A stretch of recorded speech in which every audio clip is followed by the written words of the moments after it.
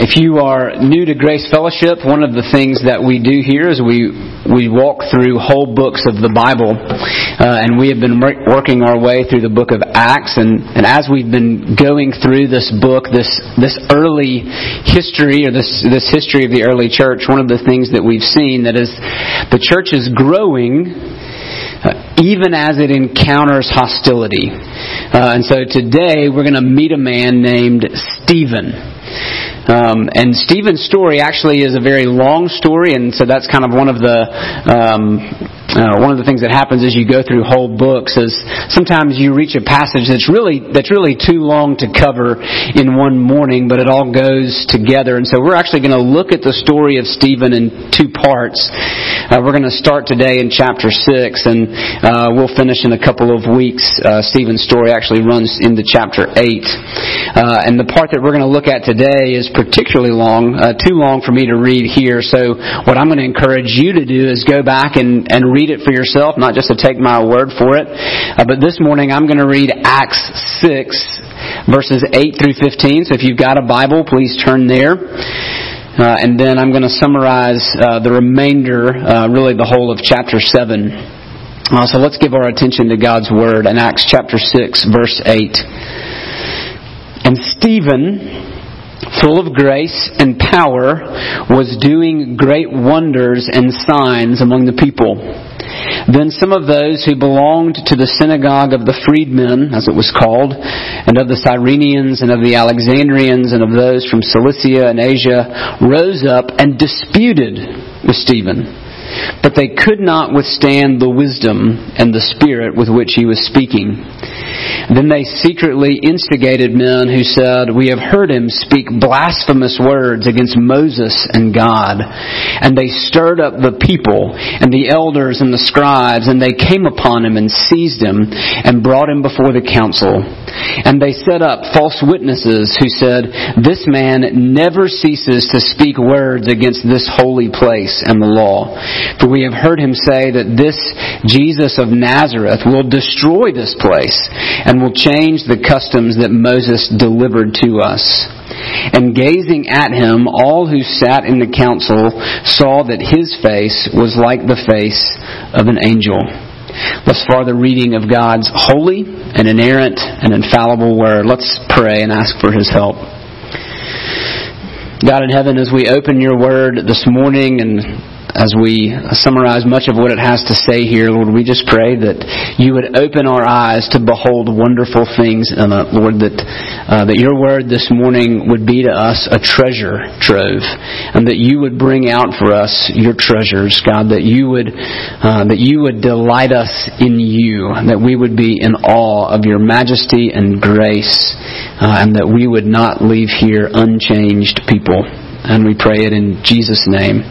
Amen. So you may be familiar with the story of Stephen, if you're familiar with the story of the Bible, but in case you aren't, Stephen is actually one of 7 men that we met last week. He was chosen by the church to help take care of widows. But what we see here is that Stephen is also quite the preacher and miracle worker. In fact, the way that he's described actually reflects the way that the apostles, the other church leaders were described. He not only speaks about Jesus with power, but he is also able to do miracles that confirm his message. And so as he is teaching others, he's apparently teaching in the synagogue, and just to help you understand a little bit Jewish culture, the synagogue was kind of like the local Jewish church. They gathered there on the Sabbath, they heard readings from their Old Testament, and then usually someone would get up and talk or teach from that passage. So apparently Stephen was doing that, and other members of the synagogue challenge him. They dispute with him, and it looks like Stephen would have been a Greek-speaking Jew, so his culture looked a little bit different. We talked some about that last week. But he gets challenges from his fellow synagogue members, and they can't seem to win. Luke tells us, the writer of Acts tells us that they cannot withstand his wisdom and the Spirit. And so, like in any good debate, if you can't win, you drum up false charges and bring a lawsuit. And that's exactly what they do. They drum up some false witnesses, and they have Stephen dragged into the high court, the high Jewish authority, the Sanhedrin. And if that whole scene sounds familiar to you, it is because this is exactly what happened to Jesus. Stephen almost is paralleling the steps of Jesus. They even said some of the same things about Jesus. So what exactly is it that Stephen is guilty of? Well, they bring two charges against him. They say, overall they say that he is a blasphemer, that he has insulted or spoken against God and against Moses, which in their minds would have basically been the same thing. And he's done that in two ways. One, he has spoken against the temple, this holy place, and two, he has spoken against the law. Now, those are very serious charges, because to insult the temple and to insult the law is to really, if you're going to go after those two things, you are going after the heart of Judaism. Jewish identity was rooted in the law of Moses and in the temple. Those were two identity markers, and so to insult those two things is basically to insult the God of Israel, the God who gave the law, and the God who lived in the temple, who dwelt in the temple. So these are not small charges that Stephen is facing. And again, they're actually the same charges that Jesus faced in his time. And so it's interesting that and actually we're going to come back to those charges in the end and say, what is it actually that Stephen was saying? But right now what we're going to do is we're going to see how Stephen answers those charges. And he actually answers those charges by telling a story. He actually, and it's a long story. It's actually the longest speech recorded in the book of Acts, which is why we're not going to read it. It really takes up all of chapter 7. We're going to summarize it. But it's the story of the Old Testament. Stephen walks his fellow Jewish friends through their own story. And he walks them through to show them how he actually is teaching the truth, and that they're the ones who are rejecting it. And so to answer those two charges, Stephen tells the story, and as he tells it, he basically makes 2 points. One, the first point he makes as he goes through is he says that God is not confined to a place. Right, so Stephen answers the charge about the temple by saying, actually, God is not confined to a place. Rather, He's the kind of God who always pursues His people. So He's the God who goes out to get His people. And then the second point that Stephen makes is that many of those same people often rebel against Him. So there's 2 points that Stephen makes in telling the story. So let's look at the first one. And if you've got a Bible, it would be good to follow along in chapter 7. The high priest asked him, so Stephen is brought before the court, and these charges are laid at his feet, and so the high priest, the judge of the court, asked him, are these things true? Or is what they're saying true? And so Stephen answers, and he answers the charge about the temple by showing that God is not restrained to a place. He's saying, right, that you don't have to meet this God that he's talking about in a temple in Jerusalem. Rather, this God is a seeking God. He's the kind of God who actually goes out after His people. He's not confined. He's not controlled. He goes out after His people. And he demonstrates this, Stephen does, by walking through 4 periods of Israel's history. He begins with Abraham, kind of the father of the Jewish nation. Then he goes to Joseph. Then he talks about Moses. And he spends a lot of time on Moses, probably because that's who they're charging him of insulting. And then he talks about the era of the temple. So those 4 periods, and we're just going to summarize each one of those. So he begins with Abraham. So if you look at chapter 7, verse 2, When the high priest says, "Are these things so?" Stephen said, "Brothers and fathers, hear me. The God of glory, who appeared to our father Abraham when he was in Mesopotamia," the God of glory appeared to our father Abraham when he was in Mesopotamia before he lived in Haran, and said to him, "Go out from your land and from your kindred and go into the land that I will show you." And so he begins with Abraham, and he says, listen, guys, God went and got Abraham. Abraham was living far away. There was no Israel. There was no promised land. There was no temple. Abraham was not worshiping God. Abraham was not following God. He was what we call a pagan, worshiping the moon god in Mesopotamia. And God goes and gets Abraham and calls Abraham. So long before there was ever a temple, God was on the move. God went to Abraham and rescued Abraham. And then He brought Abraham to the land that He would eventually give His descendants, and He made a promise to Abraham. He bound Himself to Abraham. And we find the story in Genesis chapter 12, at least beginning there, that that God promised to be Abraham's God, and God to Abraham's descendants after him. And He promised to give him a place, and He promised to give him descendants. And so, and the covenant, the agreement that they make is what was come to be known as the covenant of circumcision. That Abraham would mark himself and all of the male descendants after him. And that mark would set them apart as God's people.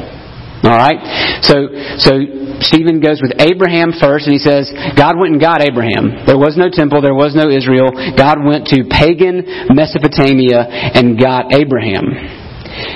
And then he goes to Joseph. Look in verse 9. Actually, back up and look at verse 8. And He gave him the covenant of circumcision, and so Abraham became the father of Isaac, and circumcised him on the 8th day. And Isaac became the father of Jacob, and Jacob of the 12 patriarchs.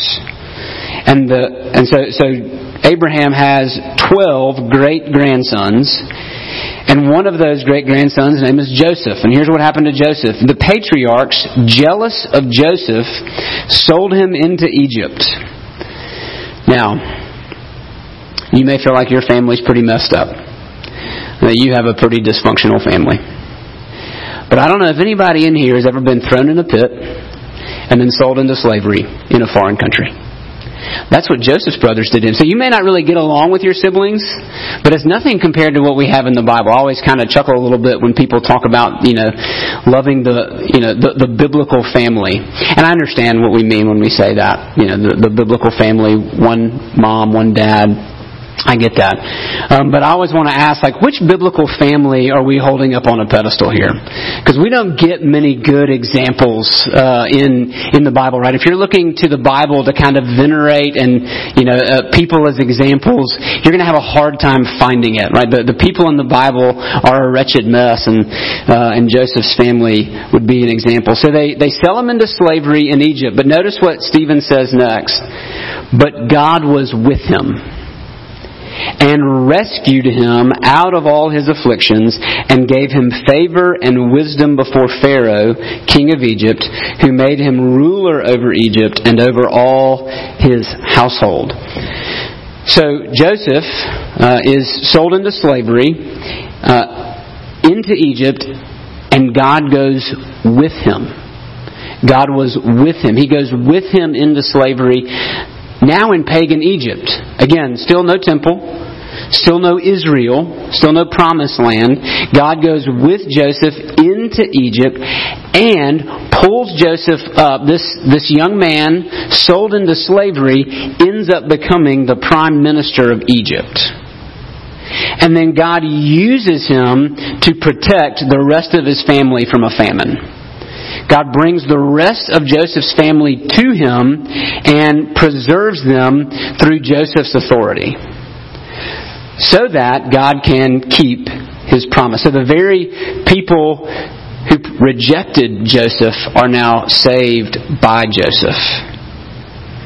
But then things take another dark turn. A new king, a couple hundred years pass, and a new king arises over Egypt, a king who did not know Joseph. And being afraid of the Israelites, he begins to persecute them and oppress them, and actually makes an edict that their sons should be thrown in the river. He does not want the people of Israel in his land. And so we pick up the story in chapter 7, verse 20. At this time, Moses was born, and he was beautiful in God's sight. And he was brought up for 3 months in his father's house. And when he was exposed, when he was thrown in the river, Pharaoh's daughter adopted him and brought him up as our own. And Moses was instructed in all the wisdom of the Egyptians, and he was mighty in his words and deeds. And so God raises up another person, again at work, on the move, in a foreign land. And he makes sure that Moses does not die in that river, but is actually raised up in Pharaoh's house, receives all the education that a son of a king would receive. And then one day, as Moses goes out to be with his people, he sees an Egyptian guard beating one of his own, and so he actually intervenes and ends up killing the Egyptian. And Moses has to flee. He has to leave Egypt, and he runs off into the wilderness. And that, in most stories, would be the end. But it is not the end of this story. Look at verse 30. When 40 years had passed, an angel appeared to him in the wilderness of Mount Sinai in a flame of fire in a bush. When Moses saw it, he was amazed at the sight, and as he drew near to look, there came the voice of the Lord, "I am the God of your fathers, the God of Abraham and of Isaac and of Jacob." And Moses trembled and did not dare to look. Then the Lord said to him, "Take off the sandals from your feet, for the place where you are standing is holy ground." Now that's significant, because what was Stephen accused of insulting? This holy place, right? The temple. And yet, here we are on some unknown mountain in Arabia, nowhere near Mount Zion in Jerusalem, and God appears to Moses. And what happens when God appears to Moses in a bush? Not some grand temple, not some grand holy site, but in some scrub brush on the side of a mountain. And what happens when God shows up there? That place becomes holy place, holy ground. So God is not confined to a place. Rather, wherever He goes, that place becomes holy because He is holy. And so God meets Moses, and He sends Moses back to Egypt. And the same Moses that they rejected now becomes their Redeemer, now becomes their rescuer. And Moses leads them out of Egypt, leads them to the land that that God had promised to Abraham over 400 years before. So for over 400 years, God has been on the move, seeking His people, rescuing His people before there was ever such a thing as a temple. And then finally, Stephen brings us to the age of the temple. If you look in verse 44 of chapter 7, our fathers had the tent of witness in the wilderness, what we call the tabernacle. It was the tabernacle that Moses built, the tabernacle that God told him to build. Our fathers, verse 45, in turn brought it in with Joshua when they dispossessed the nations that God drove out before our fathers. So it was until the days of David. So God finally, after 400 years, says, okay, now, since you all are living in tents, build me a tent and I will live with you. So rather than being stationary, God says, I will dwell with you, or rather you will dwell with me. And that's how they make their way through the wilderness and into the promised land. And it's that way until the time of David. Until David says, you know what, I want to build a house for God. And actually, David's son Solomon is the one who built it. So some 400 years after that, then a temple is finally built. But even after that, even when the temple is built, here's what God says through the prophet Isaiah in verse 49. Verse 48, rather. Yet the Most High does not dwell in houses made by hands, as the prophet says. Heaven is my throne, earth is my footstool. What kind of house will you build for me, says the Lord? Or what is the place of my rest? Did not my hand make all these things? What Stephen is trying to tell them is, guys, you're idolizing a temple. You're idolizing a place. You're idolizing your traditions, and you're actually missing God. God is not confined to this house. Rather, the temple is meant to point to God, right? The temple is really just a temporary spot, a temporary stopping point. The temple is meant to point beyond itself to the God who always comes to meet and rescue His people. In other words, God is not confined to a place. He is boundless and free. And now, why does that matter to us? So what? Why should that matter to us in 2020 in Clanton, Alabama? Well, that same God is not confined to a place. He's not confined to what we call the Holy Land. He's not more there than He is here. God is still on the move. God is still rescuing and seeking His people. He is boundless. He is uncontrolled. He is not contained, which means His mercy is free. So I don't know where you feel like you are this morning. Maybe you feel like you're too far from God, that you're beyond God's reach. I want you to hear the promise of Stephen that no one is beyond God's reach. Maybe you're worried about your child. And maybe you're concerned about a coworker. Hear that God's free grace is that. It is sovereign and free. It is not kept away by our uncleanness. Your dirtiness does not keep God at bay, because it did not keep Him at bay from Abraham or any of the other people whom God has saved throughout the course of human history. God is free and not contained. He is not contained to a place, or, as we're going to see in the book of Acts, He is not even contained to just a people. Which brings us then to the second point that Stephen makes, and that's the other side of that story. Stephen has been telling the story of God's character, of God's free grace, but now he brings in, or along with it, he's also telling us about God's people. The people whom God often saves, and they are the people who often rebel against Him. And this is how Stephen answers the charge of speaking against Moses and the law.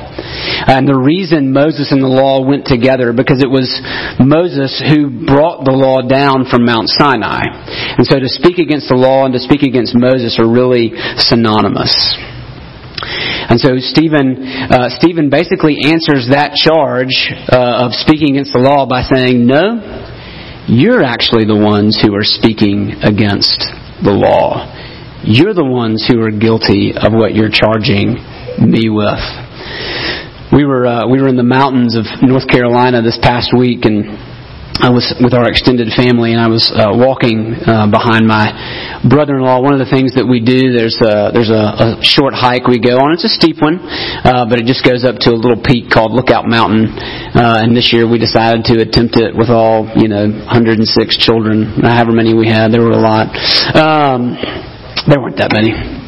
It sounded like 106. And I was walking behind my brother-in-law as he was guiding my nephew, who's almost 4, And one of the things that he said, the path was steep in places, and so it was slippery, and it rained some, and so it was also muddy. And so one of the things my brother-in-law said was, and he held out his hand to his son, he said, "Buddy, if you'll walk with me, it'll be a lot easier. If you walk with me, I'll lead you the right way, and it'll be a lot easier for you." Now, can you guess what my nephew told him? I got it. Right. He batted his hand away and proceeded to go the harder way through the mud. Right. Well, that's the story that Stephen tells of God's people. That at every moment in the history when God comes after His people, they push back. They bat His hand away and they say, "No, we got it." And we see it a little bit with Joseph, right? That Joseph's brothers reject him. But where we really see it, where Stephen really brings it out, is with Moses. Right, Moses, who has led them through the Red Sea. Mind that, they've seen an ocean part so that they can walk through. And led them to Mount Sinai, and they've seen God's fiery presence come down on Mount Sinai. And Moses is on the mountain receiving God's words for them. And this is how the story goes. If you look in chapter 7, verse 38. This is the one, Moses, who was in the congregation, that's the word for church, in the wilderness with the angel who spoke to him at Mount Sinai and with our fathers. He received living oracles to give to us. And how did they respond? Our fathers refused to obey him, but thrust him aside, and in their hearts they turned to Egypt, saying to Aaron, "Make for us gods who will go before us. As for this Moses who led us out from the land of Egypt, we don't know what has become of him." And they made a calf in those days and offered a sacrifice to the idol and were rejoicing in the works of their hands. So Moses is on the mountain speaking with God, and their response, what the people want, is they want to make gods. They want to make gods that they can see, gods that they can touch. Right? Why? Because if you can see it and touch it, then you can control it. Because that's kind of the dangerous thing about an uncontrollable, uncontainable God. He doesn't play by your rules, which means he's unmanageable. He plays by his rules. He doesn't conform to us, we conform to him, and that's challenging, isn't it? For those of us who want a little bit of independence, for those of us who really just want a religion that we can just kind of manage. Right? Maybe we just want to be able to kind of check the spiritual boxes. That's not really the God of the Bible. So what they want is a God they can contain and control. And so they reject Moses' authority, and in rejecting Moses, they reject God. And they continue to do that throughout the rest of their history. To the later prophets who are in the Old Testament, this just becomes the same story. And so Stephen drops the hammer on them in verse 51 of chapter 7. He says, "You stiff-necked people." If you want a good example of how not to win friends and influence people, just listen to Stephen. "You stiff-necked people." Now what's he calling them? Stubborn cows, right? Who refuse to yield to the yoke. They refuse to walk the plow down the line. They keep bucking.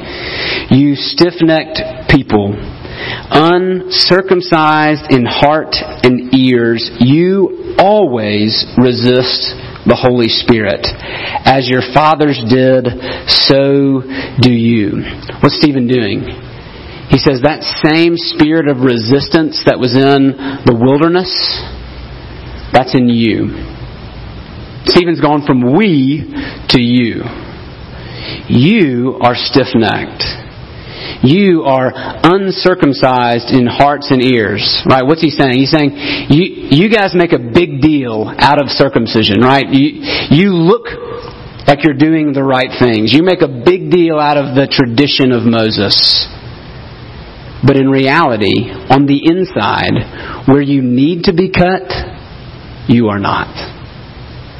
You look right on the outside, but inwardly, you are as dead as any Gentile pagan you hate. I heard a story this week, anecdotal, but it's about a photographer in New York. She has all this fancy photography, videography equipment, and she also happens to have a golden retriever. And she comes home one day to find that her dog, her beloved golden retriever, has died. And now she lives in New York, and so that means she doesn't have a yard. Nor does she really have any way to dispose of her dog, and so she calls the vet, and the vet says, "Sure, yep, just bring her down here, and we'll take care of her." So now she has this challenge of, how do I get my dog, this big dog, down to the vet?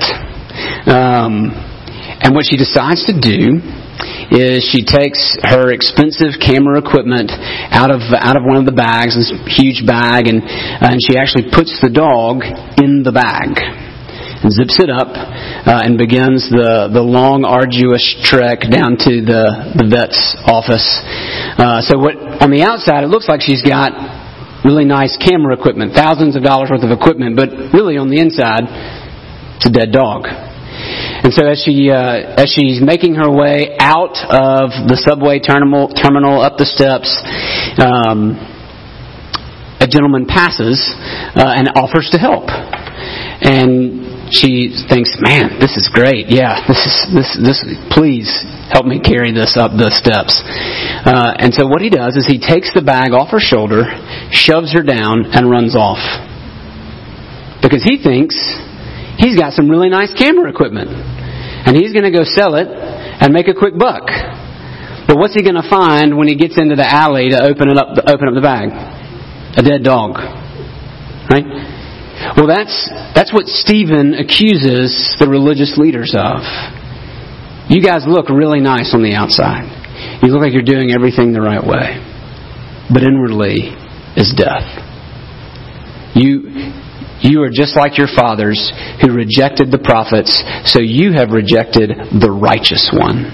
You have rejected the one that the prophets spoke about. How about us? Are we stiff-necked, uncircumcised in heart and ears this morning? Are we the kind of people who try to keep the church face on, but inwardly our hearts are far from God?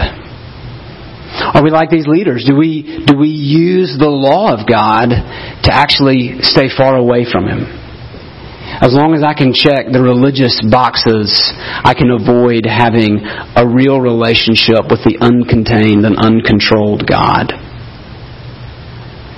If that's you, then I want you to hear the grace in Stephen's warning.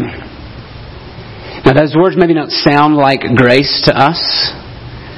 They sound rather harsh, judgmental. But I want you to hear Stephen's words like you would hear a diagnosis that you didn't expect from your doctor. Right? Nobody wants to hear that they have cancer. But you need that word. There's grace in that word, because it means that there's a path to treatment. Right? You need to know that you're sick before you can pursue health. And that's exactly what Stephen is doing here.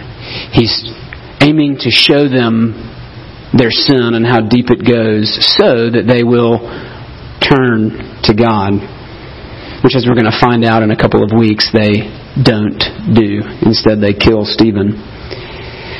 But I want you to hear the cure. So let's go back. Let's go back to the charges that were brought against Stephen. And I want you to hear the good news in those charges, because I think Stephen is just echoing what Jesus taught.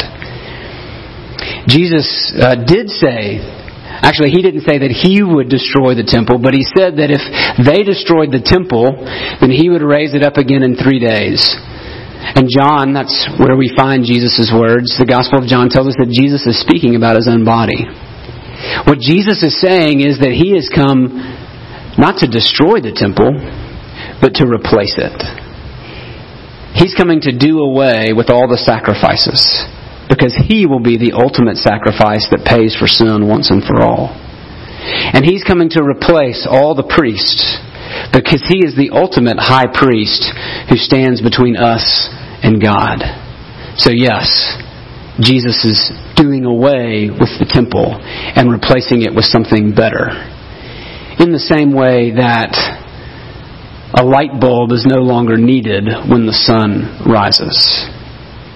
And in the same way, the law.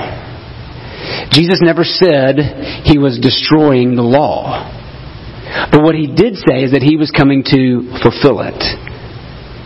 In fact, as Paul says in Romans 10:4, Jesus is the end of the law for righteousness to everyone who believes. You see, Israel was never able to keep the law. The law could not make them righteous, and it cannot make me righteous, and it cannot make you righteous. And so what that means is that the righteous one had to come and keep the law so that you and I could be found righteous in God's sight. Jesus comes as the righteous one so that we can be presented before God as righteous. So Jesus replaces the temple and he fulfills the law. So the question for us is, do you know that Jesus? Do you know the Jesus who comes not contained to a place, but a Jesus who goes out into the world to rescue and redeem his people? Do you know that Jesus? That's an invitation.